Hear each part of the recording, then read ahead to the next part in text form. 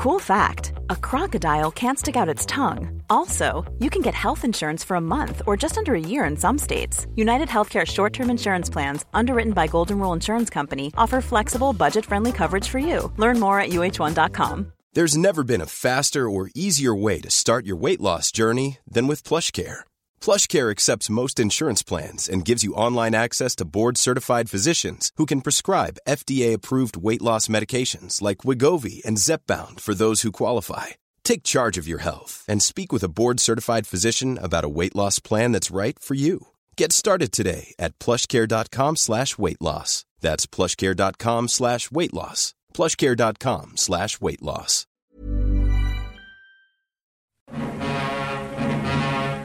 Hitler's attack in Russia came just when many commentators were saying there would be no German offensive this summer. The issue is still in the balance, the aim of the attack still in doubt. One thing, however, is clear. The German attack is a two-pronged assault in the direction of Kursk, with the object of cutting the Volga line, or of outflanking Moscow, or both. It's clear, too, that Hitler has massed his tanks and planes and men and thrown into this sudden onslaught just about the heaviest weight of material and manpower of any battle on the Eastern Front. And they're concentrated in two small sectors, intent on smashing through at any cost. Tanks have been sent forward 100 at a time, dwarfing in numbers even the tank clashes of the Western Desert. On 22nd of June 1941, the Axis powers launched Operation Barbarossa, the invasion of the Soviet Union. Over the course of the operation, the largest invasion force in the history of warfare marched into the Western Soviet Union, opening up the Eastern Front. But why did Hitler invade Russia? How did the invasion unfold? And how did Operation Barbarossa influence the course of the Second World War? In this edition of How and Why History, Charlie Mills puts the big questions about this escalation in World War II to Dr. Mario Draper from the University of Kent. This is How and Why History. Mario, thanks for joining us. Absolute pleasure. What was the historic relationship like between Russia and Germany? Well, I'm not going to go too far back in history, but I will go back as far as the mid-18th century, just to give us a starting point. And this is a relationship that oscillates from one extreme to the other, sometimes in the same war, right? So Prussia, which later becomes Germany, and Russia can often find themselves on the same side or on opposite sides in various conflicts from the mid-18th century all the way through to the Second World War. So during the 7 Years' War, for instance, which was 1756 to 1763, they are absolute mortal enemies, to the point where Berlin is invaded by an Austrian and a Russian force, and seemingly Frederick the Great's Prussia is on its knees, right? It's about to collapse. And then there's a change of monarch in Russia. Suddenly the Prussophile Peter III comes to the throne, signs a peace treaty, and they're all friends again, and absolutely fine, no problems at all. Similarly, the Napoleonic Wars, various times they're in the same coalition, at other times they're against each other. So there's a large Prussian contingent that joins Napoleon in the Grande Armée in the invasion of Russia in 1812. So again, the same wars, the same periods, they're finding each other on either the same side or the opposite side. Going into the late 19th century, they were part of the Dreikaiserbund, the League of the Three Emperors, until the late 1880s, when this was dissolved, which allowed Russia to fall into the sphere of influence of France and then also Britain in Triple Entente, which then later sees them on opposite sides during the First World War, until obviously the Russian Revolution takes the Russians out of the First World War and a peace treaty is signed at Brest-Litovsk in March of 1918. So a fractious relationship, to say the least, historically. How much did this relationship start to change then in the lead up to the Second World War? Well, this is a period of rapidly changing ideologies, of radicalisation, of dictators emerging left, right and centre. So, it's not just that you've got Stalin establishing himself in the Soviet Union or Hitler in Germany. You've also got Mussolini in Italy and later Franco in Spain. And these ideologies, they're all in many ways cut from the same cloth, but also radically different at the same time as well. So it's easy to say that all the dictators quite naturally would have got along. But if you think about it, Stalin's Bolshevism is far to the left of Hitler's National Socialism. So in many ways, they're not natural bedfellows. But much like the history of the last 250 years preceding this, they find themselves either friends or foes at different times, depending on what the situation is. So, for instance, they're friends during the period of German rearmament, because the Treaty of Versailles has prevented the German army from building things like tanks, from having its own air force, and what the Germans find in the Russians are a suitable host. They send soldiers over across the border to be trained up with these new weapons in secret, right, to give them some kind of base knowledge for development, for experience. So that shows some kind of friendship. Yet, only a few years later, 1936, the eruption of the Spanish Civil War, they find themselves on opposite sides. So Hitler, very importantly for the nationalists, for the far right in Spain under General Franco, provides them with transports to get the army across from North Africa to Spain, supplies them with equipment and manpower in the famous Condor Legion. And on the other side, the Republican left, you've got Stalin sending particularly armour to support them, but also military representatives and observers. And so the two are on opposite sides of a civil war. And then you get to 1939, and you have the Molotov-Ribbentrop Pact, the Pact of non-aggression, where the two sides come together almost in their mutual hatred of the imperialist and capitalist West to decide the fate of Eastern Europe, particularly Poland. And they declare spheres of influence and make sure that the other can't ally themselves to an enemy of each other, so just keeping themselves at arm's length, but on the same side. And this results then very quickly after the invasion of Poland by the Germans in September of 1939 in the Russians invading as well from the other side, nominally to liberate natural Russians, bring them into their sphere of influence, but later, as it transpires, this has been pre-arranged partition of Poland to keep both sides happy with each other for the time being. So the relationship actually mirrors what it had been in the last 250 years, at times friends, at times enemies. What did Hitler think of Stalin and vice versa?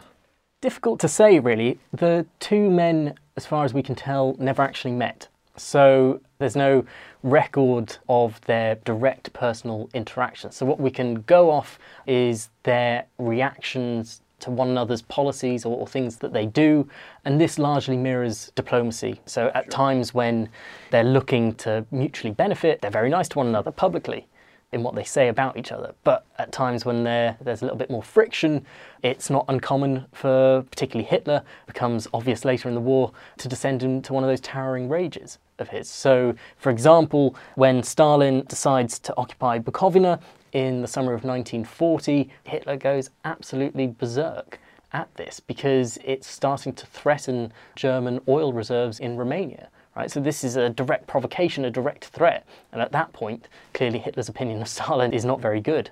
You can see this vice versa as well. So it really does reflect the diplomacy and the state of diplomacy during the period. So why did Germany wish to invade the Soviet Union? For a number of reasons. This comes about as a result of the strategic situation in the summer of 1940, out of practical reasons as well as political ones. So from a practical perspective, the Soviet Union was the natural next target.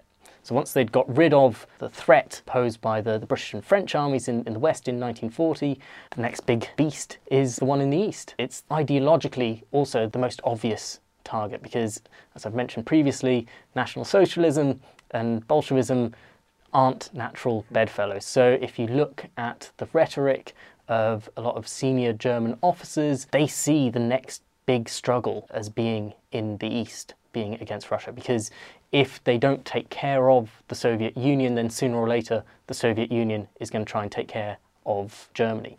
So partly because Europe has largely been cleared of enemies, barring the Soviet Union, practically speaking, they then turn their attention, partly also ideologically as well. And let's not forget also that in many ways this is a good time to launch an attack against the Soviet Union. So only a couple of days after Hitler hosts a celebration for the victory in the West, where he raises a whole load of his generals to field marshals and this very kind of self-congratulating way, 2 days later he already suggests to them that Russia is the next target. And this is partly because the Soviet Union is seen as being militarily weak, or if not weak, at least not at the strength that it could achieve in the very near future. So they know that there is military reform happening, which is seeing the Red Army increase from what it had been 1.1 million men in 1937 to somewhere near 4.5 million men by 1940-41. So that they see that they're strengthening. So they don't want that to get too far into that process, because all of a sudden it's going to shift the balance of power between the two forces. And also they don't want the Soviet Union and the Red Army to recover from Stalin's purges. So in 1937-38 and again in the period 39-41, Stalin effectively decapitates the officer corps of the Red Army. In each of those phases, about 40,000 officers are quote-unquote repressed. And you can understand what that means in most cases. And it takes out 80% of the senior officers in the Red Army, really important people like Mikhail Tukhachevsky, who is a tank theorist, who has some fairly radical ideas about what to do with armour that might have proved very useful in the end. He's gotten rid of. So there's almost a command vacuum and a lack of experience in the Red Army, which is known about. So in order to capitalise on this, before the Red Army gets to its full strength post its reforms, before it can replace these officers, this seems like the time to strike. So practical reasons as well as political and ideological ones.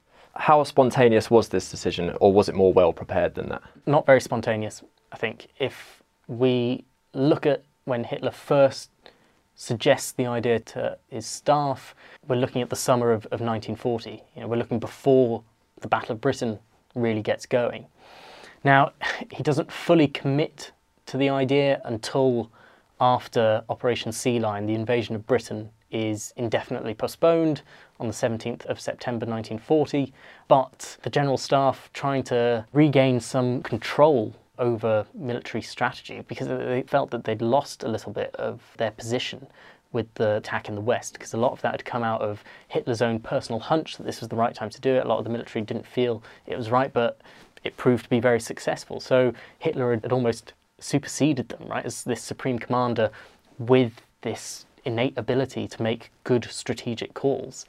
It had meant, actually, that what the General Staff are trying to do in the summer of 1940 is preempt what Hitler wants to do. So even before Hitler mentions to them, actually, Russia's the next target, there are some in OKH, the General Staff, who are already planning for an attack in the east. So they already are sending divisions over eastwards.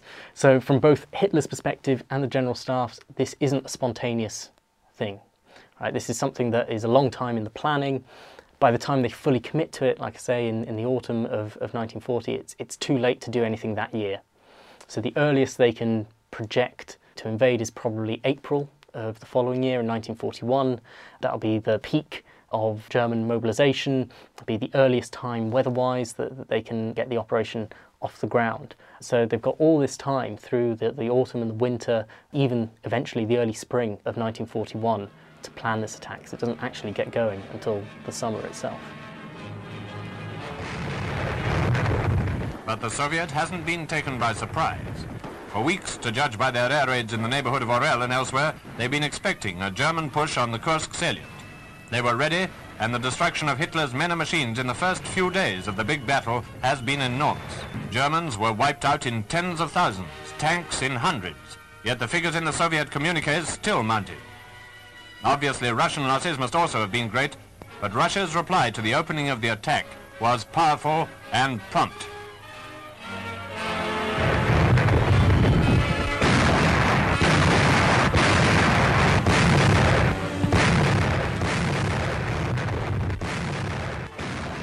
So you've mentioned Hitler, but who else influenced this decision?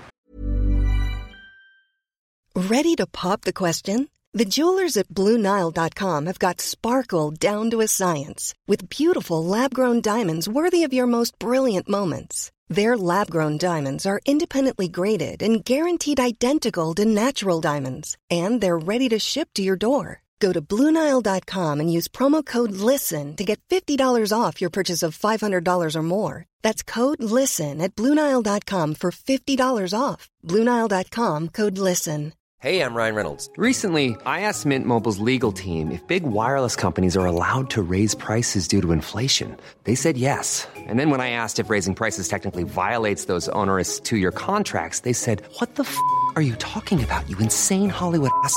So to recap, we're cutting the price of Mint Unlimited from $30 a month to just $15 a month. Give it a try at mintmobile.com/switch. $45 up front for 3 months plus taxes and fees. Promo rate for new customers for limited time. Unlimited more than 40 gigabytes per month. Slows full terms at mintmobile.com. Planning for your next trip? Elevate your travel style with Quince. Quince has all the jet-setting essentials you'll want for your next getaway, like European linen, premium luggage options, buttery soft Italian leather bags, and so much more. And it's all priced at 50 to 80% less than similar brands. Plus, Quince only works with factories that use safe and ethical manufacturing practices. Pack your bags with high-quality essentials you'll be wearing for vacations to come with Quince. Go to quince.com/trip for free shipping and 365-day returns. It is largely Hitler's decision, actually. The decision to invade the Soviet Union comes directly from the top. The General Staff, like I said, had been preempting this train of thought from Hitler and had made plans to pitch to him, partly to regain their status as drivers of military strategy and operations. So in terms of the actual decision, it's more Hitler than the military professionals themselves. What the military professionals do is then try and influence how this operation is going to come into being. Hitler has a couple of plans, a couple of ideas, which is basically a two-pronged attack using two army groups to go around the flanks and encircle the Red Army in a massive, what's called Kesselschlacht, cauldron battle, which had been the linchpin of German military thought and strategy basically since the days of Frederick the Great. Right? This isn't a new idea, to entrap your enemy by operating quickly and efficiently around the flanks and forcing them to fight surrounded or to give up. So this is Hitler's conception. What you then get is the General Staff who are less sure that this is going to fully work, that actually, having studied, military history as they do, and Napoleon's campaigns in 1812 and what they perceive the Russians as being capable of doing, they want to change this into a three-pronged attack. And rather than fully concentrate on destroying the Red Army itself, which is Hitler's main concern, they, like they did in France and Belgium in 1940, are about territory. Not in terms of gaining cities for cities' sake, but for penetrating deep into the enemy's rear areas to sow absolute chaos and discord and break down the command and control capabilities of the Red Army, because that will bring it to a standstill anyway. So that's what they want to do, and they feel that a three-pronged attack, one to the north, one to the centre, one to the south, that's the way to go. So you get someone like von Paulus, who famously is the field marshal that surrenders at Stalingrad in 43. He brings this plan to the table. So that's where the military professionals, the German General Staff, feeds in. But the actual decision to invade the Soviet Union itself comes from the top, comes from the Supreme Commander, Hitler.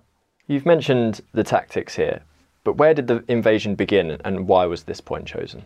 So the invasion begins in Poland, in the north, but simultaneously, or relatively simultaneously, along the entire front. So you've got these three army groups that are each pressing for their ultimate objective, or at least in terms of direction, north heading for Leningrad, centre heading towards Moscow, and the southern group heading towards Kiev and beyond into Crimea and things like that. So, huge swathes of territory to be covered. And the invasion starts with air raids, preparing the ground for the lightning German strike, the famous Panzer divisions to go off and do their thing, go straight for the jugular, go quickly, go hard, and sow absolute chaos in the ranks of the Red Army, which is exactly what happens, because the Red Army is not prepared. It doesn't have the officers with experience enough to deal with this type of warfare.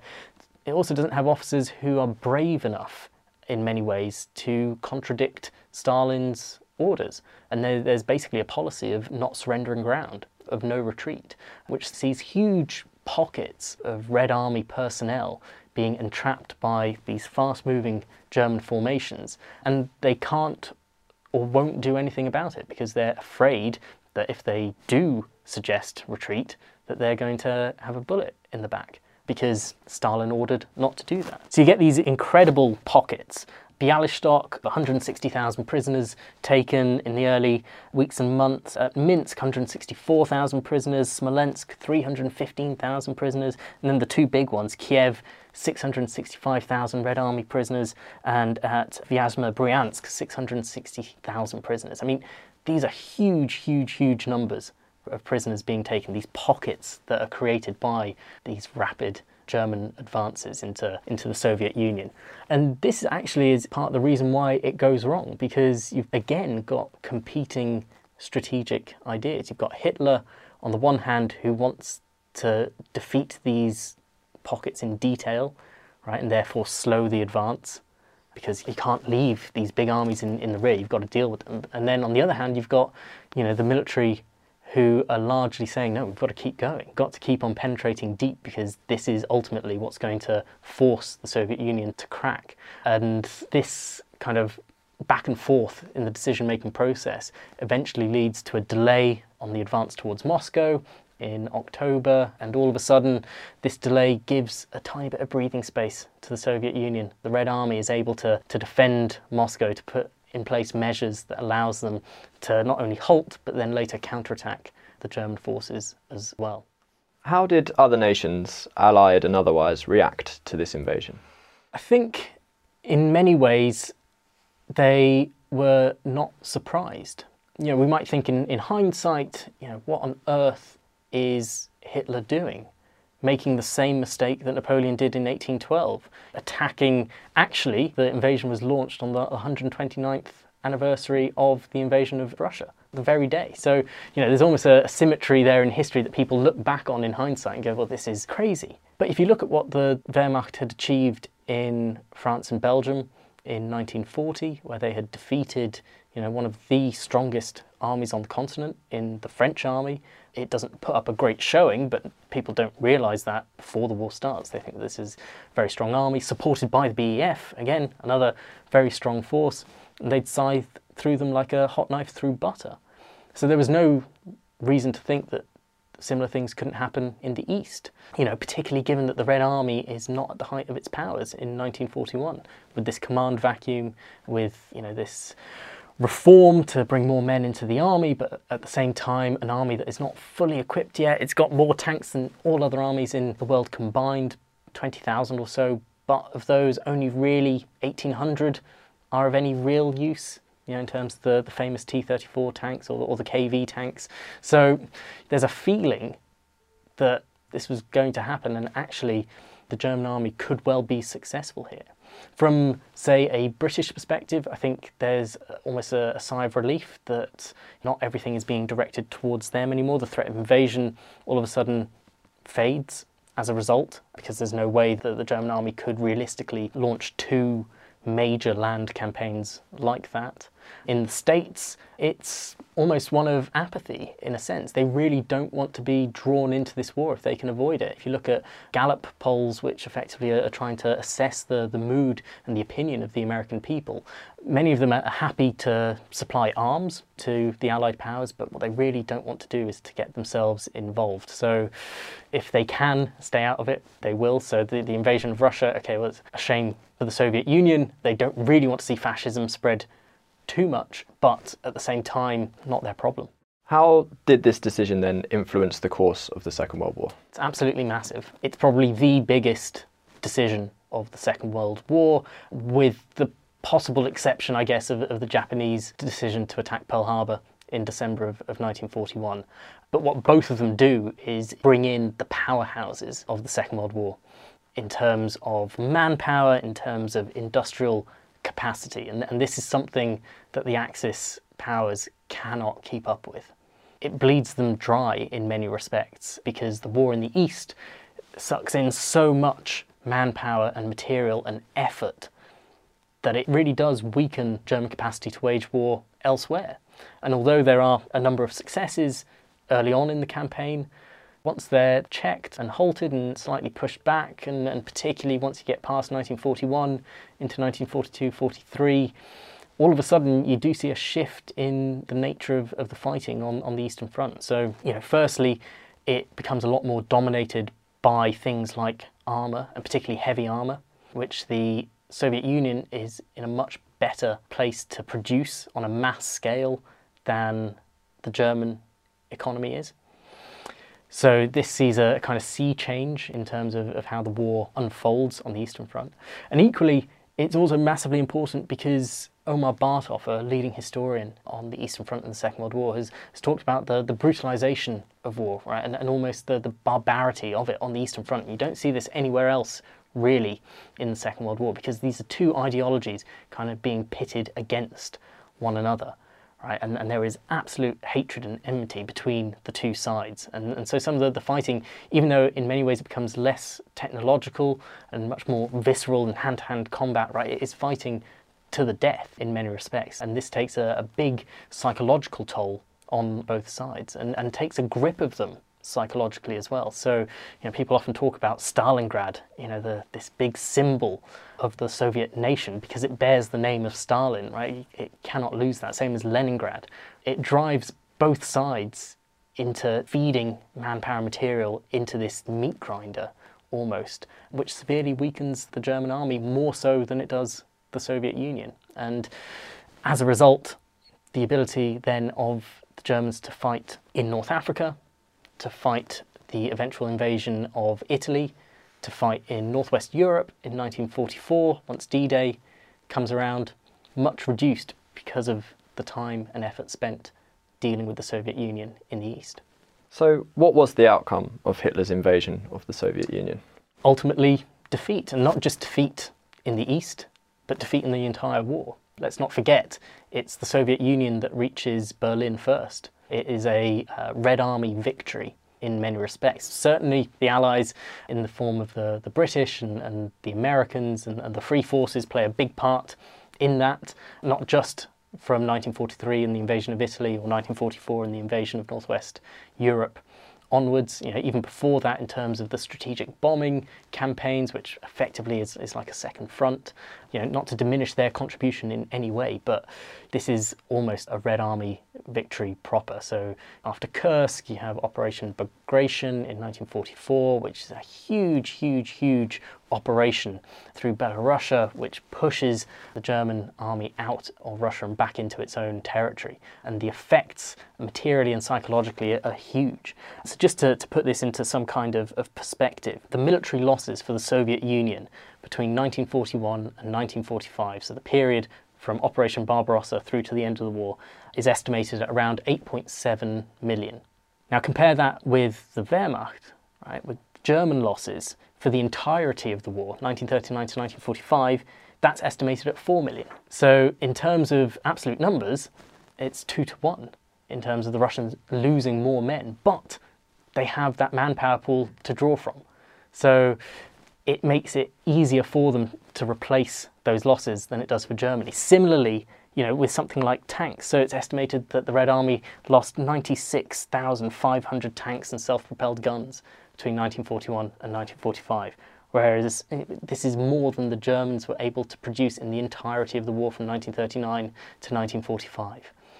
So this decision to invade Russia puts so much strain on the German army, on the German economy, that one tank lost for the Russians is not a big deal.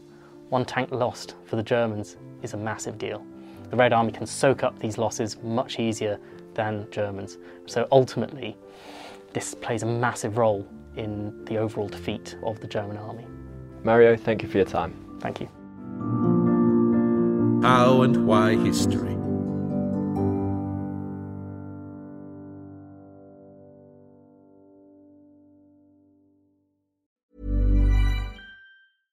Want flexibility? Take yoga. Want flexibility with your health insurance? Check out United Healthcare Insurance Plans. Underwritten by Golden Rule Insurance Company, they offer flexible, budget-friendly medical, dental, and vision coverage that may be right for you. More at uh1.com.